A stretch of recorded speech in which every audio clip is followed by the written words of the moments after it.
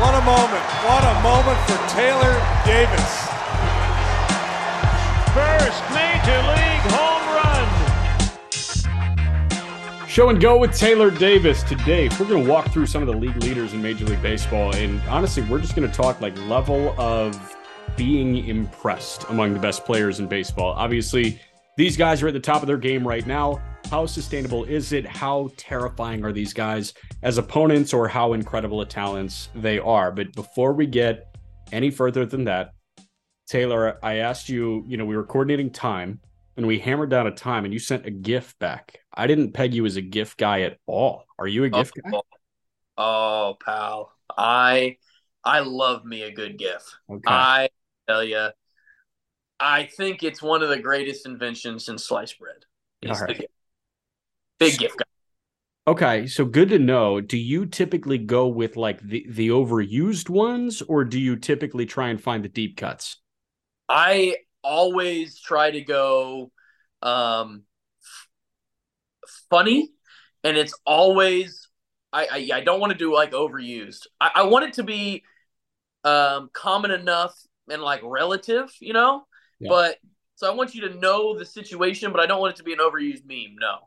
Okay, so I go really niche GIFs. So like, have you seen I Think You Should Leave with Tim Robinson? Have I? Come on. Okay, so that's my personality. Top-notch show for me. That's one of the best.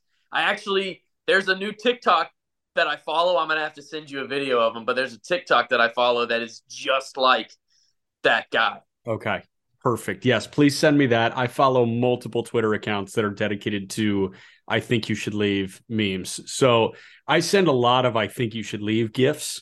So now I know that I can add somebody else on the receiving end of that, and we got the new season coming out in 2 weeks, which is going to be awesome. I would love nothing more than receive your GIF. I will say this. The one TV show that like I own in my head is The Office. I love The Office. I think it's one of the best shows of all time. I also did, and I love Breaking Bad. I did do that. Yeah. It's just Breaking Bad isn't quite as sustainable or usable in everyday life. Right. So turning this into a question that could benefit the audience as opposed to just the Jack and Taylor shoot the shit show. How like, do you guys almost do like a book club for TV shows? Because I mean, on the road, I'm sure you guys spend a ton of time in hotel rooms. Like, I'm sure that you guys pass along shows and movies to each other, and everybody's watching the same shit, right? Yeah, you can only imagine, and it's funny. Like there'll be clicks.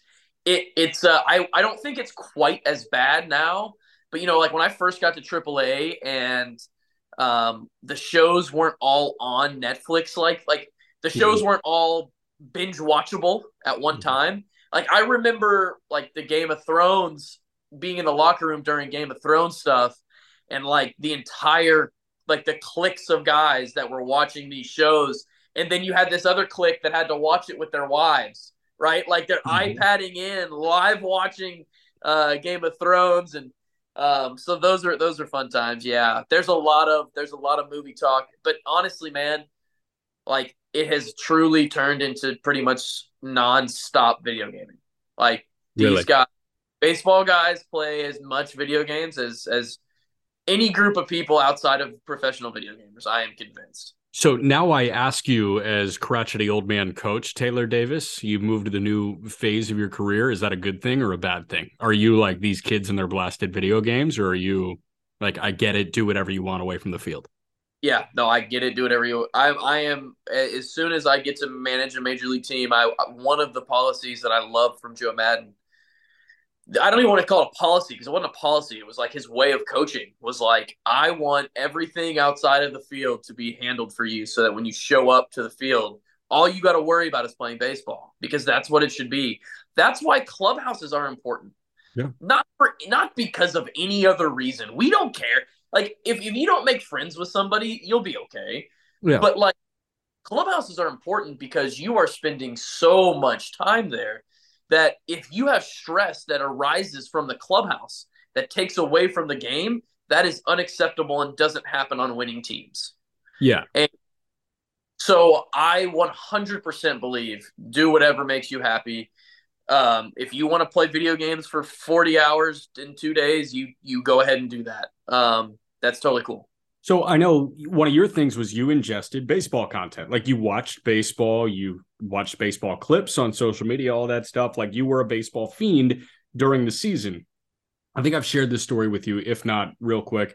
Joey Wiemer has been playing a lot of the outfield for the Brewers, who are the division leaders in the NL Central right now. And Wiemer, a rookie, he was a guy that ticked up in pro ball as just like a speedster and a power bat. Like all of a sudden, these tools came out of nowhere after he was, a middle round pick out of Cincinnati.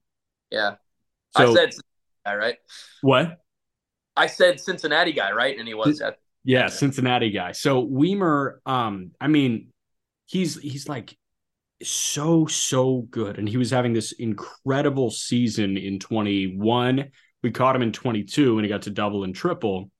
And he went through a really rough stretch, but then he came out of that slump like gangbusters. I mean, he was the best hitter in AAA for a little bit there. And Aram and I had the chance to visit with him in Biloxi. And we were like, what do you do when you're away from the field? It's like anything but baseball. And we were like, really? Anything but baseball? What does that mean? And he almost cut us off and was like, I play Minecraft and I watch Family Guy. Like, I don't think about baseball away from the field. That is the majority. Now, what I will tell you is that I am lucky enough that I don't think about myself in baseball. Mm-hmm. So, like, I think that's where a lot of guys, it's tough, is because all they can think about is themselves and their performance and putting that in with whatever they're doing. That's not how I handled baseball. And I did that really early on in my career. I learned how to separate leaving the locker room. I felt as though, and this is just my opinion, this is how I handled it. It worked for me, but like I felt like my wife didn't deserve the roller coaster of emotions that I had to go through. Mm-hmm. And I just that in a sense of like, I had to go through the ups and the downs through my games. She didn't. She could just be happy. And so after my games, it wasn't fair to her. Even on the good days, I didn't want to add even good stress. I didn't want to add that to her life. So really, baseball for me was talking about other people's games or talking about what happened in the game, but it really wasn't about me. So that is probably a big reason that I can watch more baseball than most people. And I think that obviously, like I'm speaking for your wife, but I bet she really appreciated that because even if, obviously she's having a good day, you go for 4 and you carry that negative energy into that conversation, it takes her day down a tick. But even the other way, right? Like if she's having a rough day and you're on top of the world, she didn't feel the need to match your positive energy because you had a good day, which is a very commendable husband move. Good for you, man. I'll be honest though. So, this is a fun fact about our marriage, but like she's really been interested in trying to learn about the game. And because of what I just told you, like the way that I handled it, I to fault didn't talk about baseball in that sense because somehow the game would always get back to me. And so there were times where like she'd be upset because like I wouldn't talk about it enough and she had to go learn on her own. Like I remember there was like an off season where like after like in the middle of the season, she's like bringing up these topics. I'm like, what in the world? Like, where did you, and she's like, well, you wouldn't talk about it with me. And, but she did, once we got older and I was able to explain like why I did the things that I did and how I acted that way, she obviously appreciative of that. Yeah, 100%. I get it. And did your ability to take in baseball make it easier to like appreciate what other guys are doing? Like, does it make it easier for you to watch and be not in awe because you're a professional baseball player, like you were a major leaguer, and I can have this conversation with other guys that like have had service as well. Like, how easy is it for you to look at what a guy like Acuna or Wander Franco is doing and saying, that's freaking awesome, I'm really impressed by that guy? Yeah, I think one thing that I see the game differently in one light from a lot of the guys I've played against, in that I don't think the game is easier when I watch it.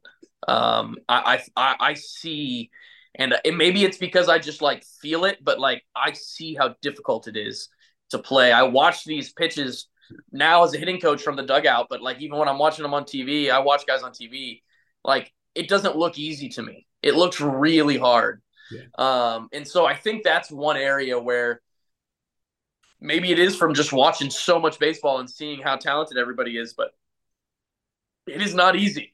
And it doesn't look easy to me. And, you'll hear from a lot of guys that one big factor into a lot of coaches that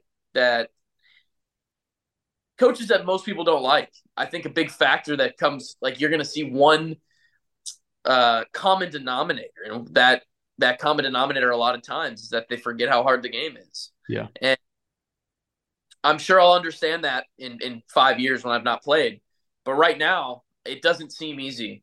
And, like, I'm watching these guys swing at pitches that I would swing at, take strikes that I would take. And it's not easy. And I have to continue to remind myself that as I go through this process that, man, like, there was no part of this game that was easy. Real quick, who are some managers and coaches that you've had that are good about, like, acknowledging and almost empathizing with how tough the game is? I had Marty Peavy, who I had in AAA for a long time. Still in Iowa, still the manager of AAA.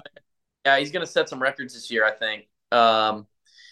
He was so talented at helping guys grow in the game of baseball. And I definitely think he was one of those guys that helped you kind of joke about it, right? Like, understanding that it's a hard game, man. Like, there were times where it just wasn't in the cards for you. I think he was a big help for that for me. But being around the system and the environment that was created in Chicago when I was there, I think really as a whole allowed me to be the player I needed to be. And, I think that teams need to talk about it. I think it needs to be talked about. Sometimes guys feel like they're on islands until you hear from superstars that they occasionally feel like they can't get a hit. And you look at that guy and you're like, you feel like you can't get a hit? Yeah. What? I mean, dude, look at what Trout's done through the first 2 weeks of May, right? He's got a 560 OPS. And, like, everybody can look at him and say, you can't talk to me about a slump. You're freaking Mike Trout. But a 2-week stretch where he's OPSing 550 is a deity of a baseball player coming down and looking like a struggling major leaguer. So these guys can empathize, but I understand why some players would almost push back, be like, you've never experienced, like, adversity like this. Well, I think that, I can tell you that I did. I viewed these people as, like, not real people. I remember my first, like, couple of times going over to big league camp and, like, dude, they're like movie stars, and then you get to understand, you get to know them, and you're like, oh my gosh, they're people. There's you and me. Like, they do have these natural emotions, but you're always expecting the major leagues to be some next level, right? Like, the pitchers are going to have some extra pitch. The hitters are going to have an extra long bat. Something, like, you weren't given your extra long bat. I wasn't given my special bat. No. Well, you were at a competitive disadvantage, though. Yeah, that's exactly. Everybody gets the Soriano bat. That's how that works, right? Corruption, collusion, and corruption. Yep, bingo. Man, let's talk. Let's pivot here to league leaders, because I want to walk through some of these guys, like WAR leaders, and I want to walk through the guys that are leading in the batting title right now. And I just want your take on, like, how the start to the season has gone for them, because I think there's a really interesting assortment of guys that are near the top of the WAR leaderboards and all that. So, you in? Yeah. We'll go hitters, then we'll go pitchers. But, I mean, Acuna is atop the WAR leaderboards at 2.4, Sean Murphy at 2.3, and then Semien and Wander Franco are at 2.2. Start at the top with Acuna. Sean Murphy is a fascinating conversation, but Acuna, like, we know this is in him, right? Hitting 350. He's walking almost as much as he's striking out. He's got, 11 homers, 18 bags in 43 games. Is this the best player in baseball right now? Or is it, I mean, obviously Ohtani's doing his thing, but Ohtani has kind of hit the skids on the hill. Is Acuna the best player in the game right now? Like, in a vacuum? I don't think so. I don't even think in a vacuum. I heard Strider say this earlier, and it actually upset me because I don't think that it's going to take a lot of failure for Ohtani to not be the best player in baseball. For sure. And that, in a sense of, I don't know that I could truly say this, but I would almost say that, like, if Ohtani was league average at both, I still might go out and say that he's technically the best player in baseball. Got you. So I don't want to say that. Now, what I think we can all say is that he is hands down the best bat right now. Yeah. He is the best position player in baseball. He has, he's a guy that came up with so much hype and has really lived up to that hype. Right. I made the joke early on in I don't know if we've talked about this yet. I made the joke early on in Kris Bryant's career that he was seen as the savior in Chicago, right? Which he was. He literally did exactly what they needed him to do. Yes. But my joke when he was coming up was, if he hits 275 with 20 every year, is he a bust? Yeah. Or 25. And I think if you go look at his career average, it's like 275 with 25. Yeah. Like, that's how much hype Acuna had, if not more. Right. And he has outplayed that. He is better than that. And I think of everybody on this list, his is the most sustainable. Yeah, I think so too. Like, I think we could be looking at this guy as the WAR leader when it's all said and done, much like, Judge last year, because what Judge did last year was accumulate in every which way. Obviously, the 61 homers helped, but he was playing Gold Glove defense, man, and he was playing some center field. Like, Acuna, not only is he hitting 350 and slugging over 600, but he's swiped more bags than anybody in baseball, and he's playing Gold Glove caliber defense. I mean, the talent is just oozing from him. And I see what you're saying, and I agree with you. Like, this guy had insane pressure and an insanely high standard when he broke into the league, but it wasn't like the Harper standard. You know what I mean? And when Acuna's been on the field, he's been at like a Harper level. Obviously, They're getting there in different ways, but I think a Harper, given these Messiah expectations, right? Like, he was supposed to be baseball's chosen one. Literally said that on the cover of a freaking magazine. But Acuna, I think it was like the step on the ladder below that. And Acuna's performing the way that Harper has. Yeah, I got two things for you there. One, I think that Acuna is almost on like a freaking ex-girlfriend ramp. Like, I'm pissed off that I wasn't able to be a 2021, and I'm going to show you how valuable I am, because people talked about how they won that World Series without Ronald Acuna. That was a big deal. And the other thing I'll bring up is that I totally agree with you. I don't think it was Bryce Harper, but I do think there was a slight difference in that Ronald Acuna trended more like Jackson Churio than he did Bryce Harper. Yeah, he just took off. Came out of nowhere. And then he went from nowhere to a prospect to the prospect, the can't miss, and the guy that the Braves are going to, like, the historically one of the best franchises in baseball is going to build their team around. That was a big deal. That was the first massive guy since Freddie Freeman, right? Like, that was who you chose. So for those reasons, I think I agree with you. Not the same prospect hype, but I do think there were some other extenuating circumstances that added to his. For sure. And I can totally get behind that. His teammate is second.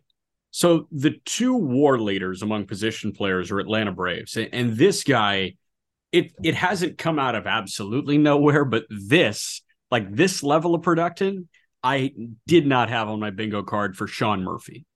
As a catcher, what do you make of what Murphy's done? Because not only is he hitting the crap out of the ball right now, but he's proving that he's an incredibly valuable defensive catcher. If not, I give Adley the edge defensively. I know you give Adley the edge defensively too, but Murphy's right up there, man, when it comes to defensive acumen, and he's hitting the shit out of the ball. What do you make of Sean Murphy so far? I think it's really good. I think, I don't think that many people are wrong about a player very often. Meaning, so many people have been saying that Sean Murphy was this good and this talented for a really long time. Before he was in the major leagues, when he was in the major leagues, I really do. And I'm going to use a basketball reference here because this one always fascinated me. And it was Jeremy Lin. And Jeremy Lin always fascinated me because he tricked some people for a couple weeks. Yeah. And that turned him into a contract player. Yeah. And that's the instance where I say a guy that hasn't done it, like there's going to be some guys I'm sure on this list that haven't had this level of production. For sure. That done it for a couple weeks. Maybe guys are saying so. Let's just talk about Brent Rooker for a second. Yeah. I love Brent Rooker. I think it's great. But if the Oakland A's went and extended Brent Rooker right now, that would be the similar deal to me as what you did with Jeremy Lin. And the reason that I say that is now you've had multiple teams that have passed at the opportunity of Brent Rooker. I just don't think that many people are that wrong that often. Yeah. Now, look, I hope that Brent Rooker is the best player in baseball for the rest of his career. And there are absolutely outliers to that.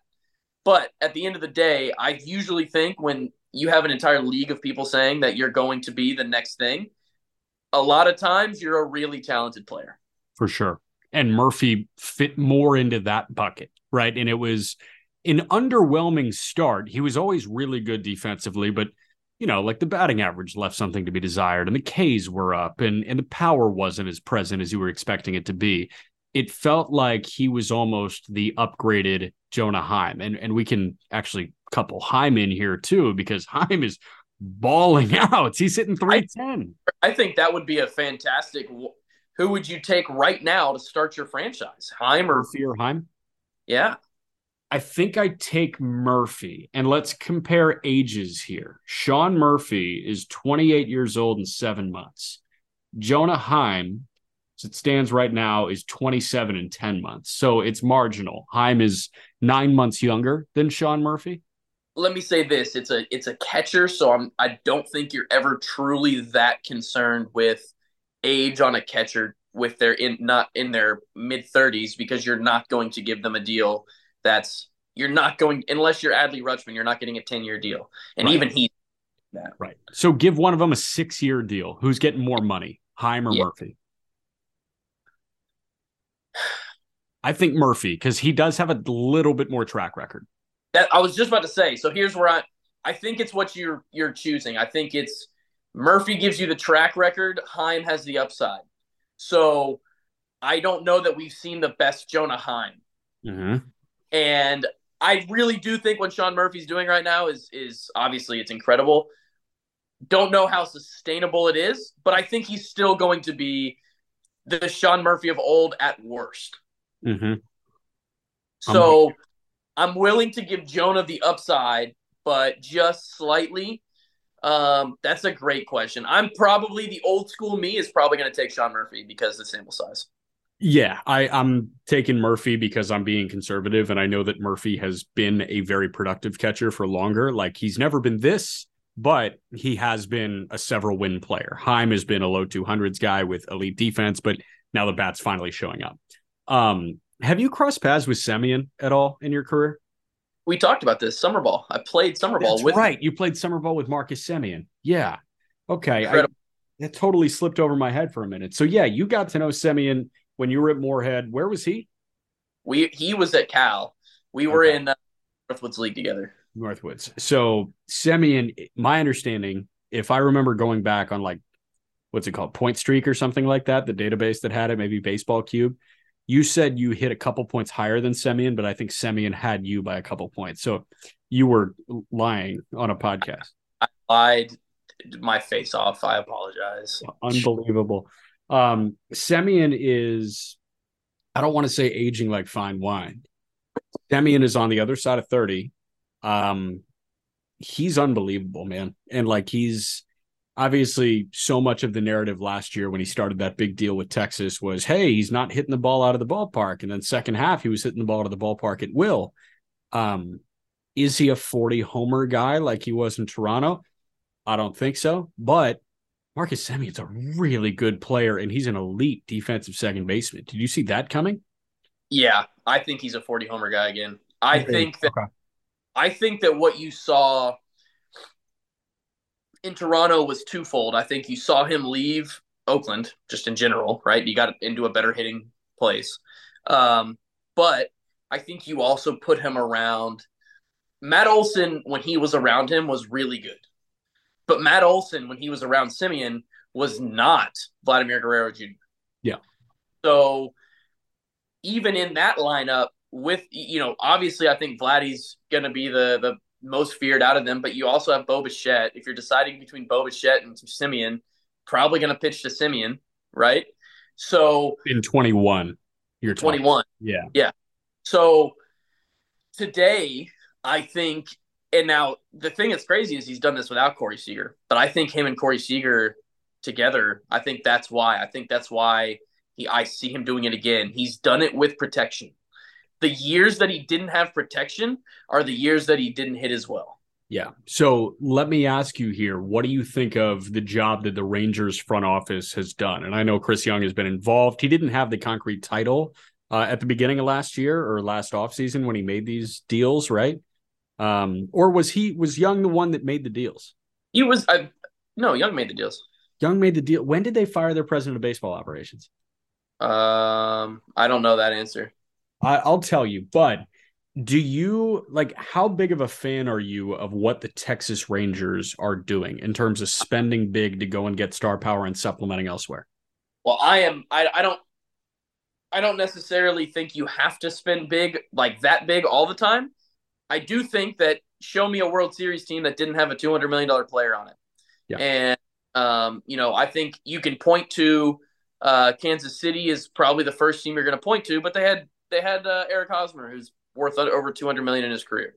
So I think the reality of the game is that, and it's turning a little bit into, we've talked about the pairs. You got to have two. You got to have two of these boppers now. And I think I am pulling for Chris Young because I want ex-players to get back into all types of those roles. I think it's a great thing. Not to necessarily limit. I don't think we need to take the non-players out of it. I just think that it's really cool that ex-players are getting back into it. Right. And I'm pulling for them for that reason. Quick answer here. Chris Young was hired as the GM of the Rangers in 2020. Okay. But they had a president of baseball operations, John Daniels, who was let go last August. So that's what I was thinking. But Young was there and a decision maker and the decision maker when they did go. He was the GM. Now he's the president. Yes.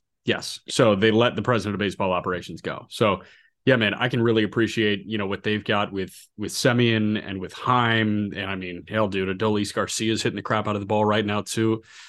Couple names on the hitter side, and then I want to hit on a couple of pitchers. Did you cross paths with Yandy Diaz ever in AAA ball? Because you were in the PCL, right? I got to see Wander, but I was always in the PCL until I got to Pittsburgh or to Baltimore. Got you. Yandy Diaz and Wander Franco. We can mash them into two because that's two of the top six in WAR. Only guy we haven't hit on is Xander Bogaerts. I don't think we need to hit on Xander. He's awesome. Wander and Yandy Diaz. How do you view those two? I think Yandy Diaz is such a prototypical Tampa Bay Rays player to me. He doesn't put up the crazy counting stats, and at the end of the year, he's extremely valuable and he helps the team win. That is what they are so good at finding.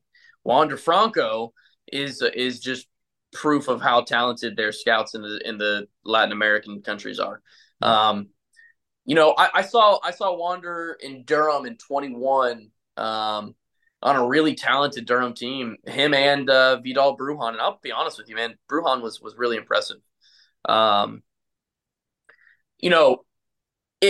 Wander was so over mature for his age at that time. I think that was the thing that stood out the most was, I asked some scouts when I was there and they were like, dude, it's just that he's doing all of this and he's a baby. That's the crazy part about Wander Franco is not necessarily, it was like the Julio Rodriguez effect, putting up big numbers, but they weren't unheard of numbers. They were just really good numbers, but they were doing them as these 19-year-olds in high levels. So I once again, this just goes to another, I don't think that many people can be wrong. I think Wander Franco is going to be the centerpiece of that team for a long time. For sure. He's absolutely worth that massive extension. And I think nobody jumped ship on Wander Franco because I think everybody understood how special that guy was. But I think people that started to think about moving their big toe over the edge of the ship should pull it right back in because that guy's a rocket ship. Couple of pitchers before we wrap here. I'm looking at ERA. There are 3 guys among qualified starters with an ERA under 2 as it stands right now. Sonny Gray, Alex Cobb, Bryce Elder. Let's start with Sonny. Sonny had a good conversation with Walker Buehler on the Just Baseball show about Sonny because, fellow Vandy guy, and Sonny was there right before Buehler. That guy has found a new life, I think, in his pitching career. Yeah, I mean, Sonny, I'll tell you what the best thing ever to happen to Sonny Gray was going to Cincinnati. And I say that because he got to be with Derek Johnson again. And Derek Johnson was I had the pleasure of getting to be with Derek Johnson when he was the pitching coordinator with the Cubs. And that was his first job out of Vanderbilt. And we actually clicked pretty well because he went to Eastern Illinois and I went to Moorhead. And so we were both in the OVC. Mm-hmm. So we got to talking and I got to pick his brain. And man, I'll tell you, that man is so intelligent. I think one reason that I really give him so much credit, like when I talk about him now, is because I did doubt at first. I questioned, you're bringing a college guy in to be the pitching coordinator. That means he's going to be making these pitching moves. How could you do that? Mm-hmm. But then they left people around him to help him with that. And his goal was tasked with making our pitchers better. And he was so good at that. But he knew Sonny better than probably any other guy other than Sonny's dad knows Sonny. So I think the best thing possible for him was getting him there, getting him right, and then letting him go to Minnesota and take off. What do you think went into that whole Yankee situation? The Yankees, I don't know. What we got into the conversation of was, they altered maybe his pitch mix, or they tried forcing him into being a template of pitcher that Sonny Gray isn't. What do you think the best version of Sonny Gray is? Do you think it's a guy that just spins hitters to death, or do you think it's somebody that plays a chess game? Oh, I think it's a bit of both. I think it's a chess game with a lot of spin. But I think that Sonny's getting to the point in his career that he's starting to really understand his. He's always had really good stuff, right? There's a reason he's got this much time in the major leagues. I think he's really starting to find his command and really bring his control in and be able to figure out his usage better by doing that. But without question, I think he's the most sustainable, man. I look for Sonny Gray to be Sonny Gray's old school to me. Sonny Gray's like Oswalt to me. I love watching Sonny, man. Dude, you know what you're getting. And you know what you're getting every time he goes out there. Yep. It's a major league. 100%. You saw Bryce Elder and Gwinnett. Hell, I saw Bryce Elder throw against you in Gwinnett. I'm not sure if you were in the lineup that day when you guys saw Elder, but hey, doesn't matter, man. You were peeking from the dugout. Yeah. I did not have Bryce Elder with a sub-2 through 8 starts on my bingo card. Did you? No, I definitely not. I gotta be totally honest with you. I watched some baseball now, and I did not know he had a sub-2. So, yeah, I'm going to go, hey, this is magic. This is a really cool moment for you, Bryce, but I don't know if it give you sustainability. How about Erod? Erod just got roughed up by Pittsburgh, but Erod's at a 206. He entered that start with a 157. And Erod has been an interesting cat, man, since his time in Boston and last year dealing with that off-the-field stuff, and he was just unavailable, and he was not communicating with his team. And now he's back, and he's one of the best pitchers in baseball. What do you make of him? I don't think the ERA is sustainable, but what I do think is that there's a chance that you get a 6 to 7 inning starter. Mm-hmm. I think that's what you paid him for. You paid him to eat innings for you, and I think that's what you're going to get. I just think that at this point he's showing you that he's still capable of being your number one, who realistically that's what you paid him to be at this point. He is supposed to be your number one. So I hope for Detroit. I want Detroit to do well. I really like Scott Harris, big Javi fan. So I want Detroit to do well. So I'm looking for Eduardo to be able to really be that guy and try to save some innings out of that bullpen. So 3 more guys that I want to hit, and 2 guys that I know I'm going to save those 2. Joe Ryan, sporting a 216 right now. That fastball takes off.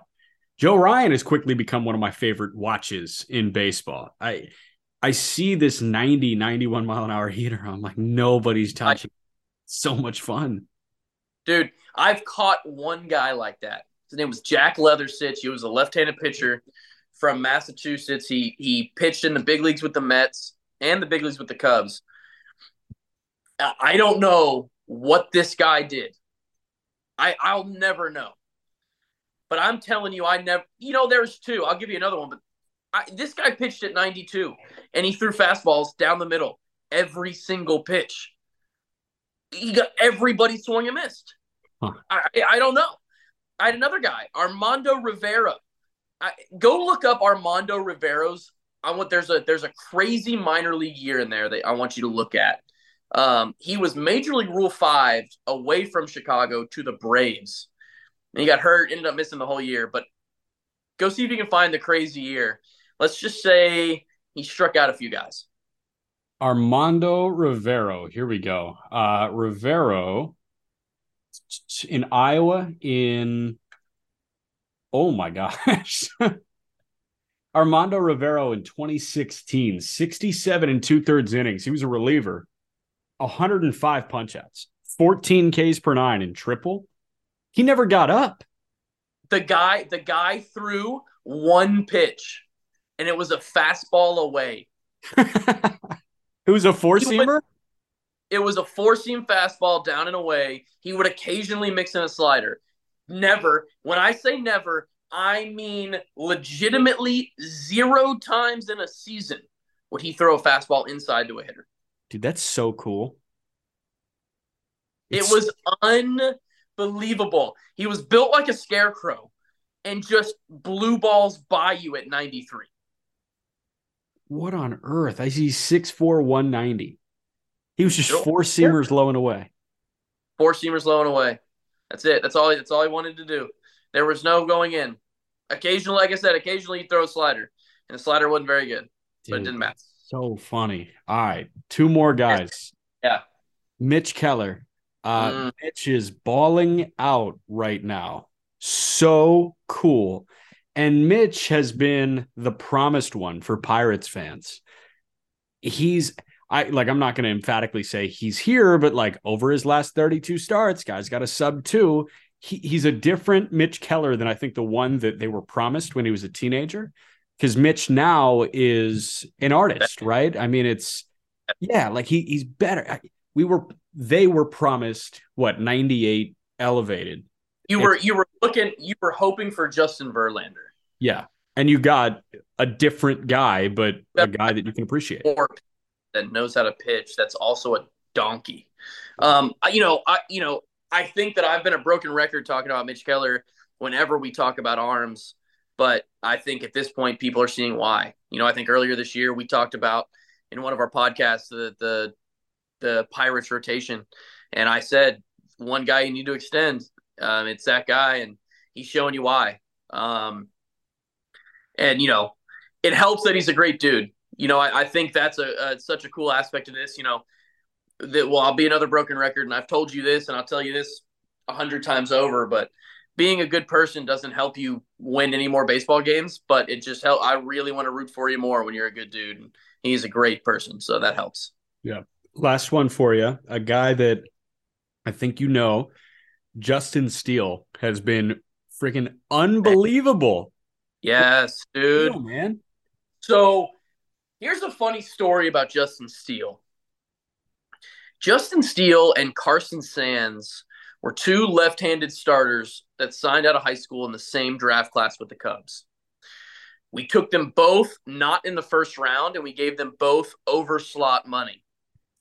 Carson Sands was 6'4", 225 pounds, committed to Florida State. That guy. Justin Steele is 6 foot, $185, from a country town. When you saw those two, and I told you that they both got millions of dollars, you were like, what in the world? Yeah. But I'll tell you what, Justin Steele was a significantly better worker. He was a better dude. The team, because he struggled in the minor leagues. That's something like, you go look at his minor league numbers, he had some real struggles. For sure. And he was kept on because he was a good guy. They kept him around, and they kept really working with him. man, he has turned into an absolute star. He should start if it was today, he's starting the National League All-Star game. And Mitch Keller's coming out of the pen. Huh. So I mean, you got Cobb, you got Elder, but aside from that, I would give the nod to Gallen, I think. You don't think so? Because of what he did at the end of last year up until this point. I know it's 1 year, but yeah. But yeah, no, it's just really cool to see. It's so cool to see somebody, and they're still not really giving him the credit he deserves. No, so, you don't think about Steele, man. Like when you look at that rotation right now, your eyes immediately gravitate towards Stroman. And Stroman's been good. And they gravitate at the beginning of the year towards big money Jameson Taillon, but Steele was just the forgotten man, even after that great end of the season. And now I think he's proving that he's probably the one in Chicago.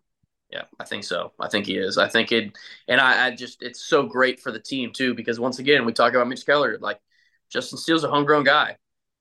There's something about wanting to be a Cub for your whole life and getting the ability to. So, I really hope for those two guys. We all saw that Mitch was talking about an extension.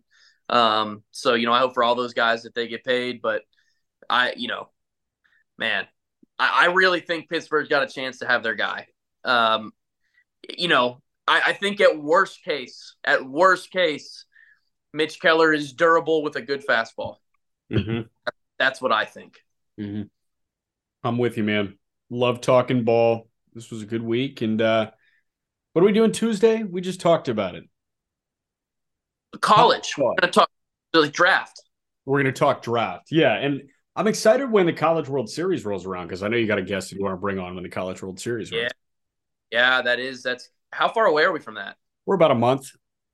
We might start mixing in. I got a couple, man, I really honestly have played with, we talked about Tom Eshelman, who is for sure one of the greatest college arms of all time. Yep. David Berg, who outside of Houston Street is probably the greatest college closer of all time. He is, I honestly, if you look up most things, will tell you David Berg is the greatest reliever of all time in college baseball. Interesting.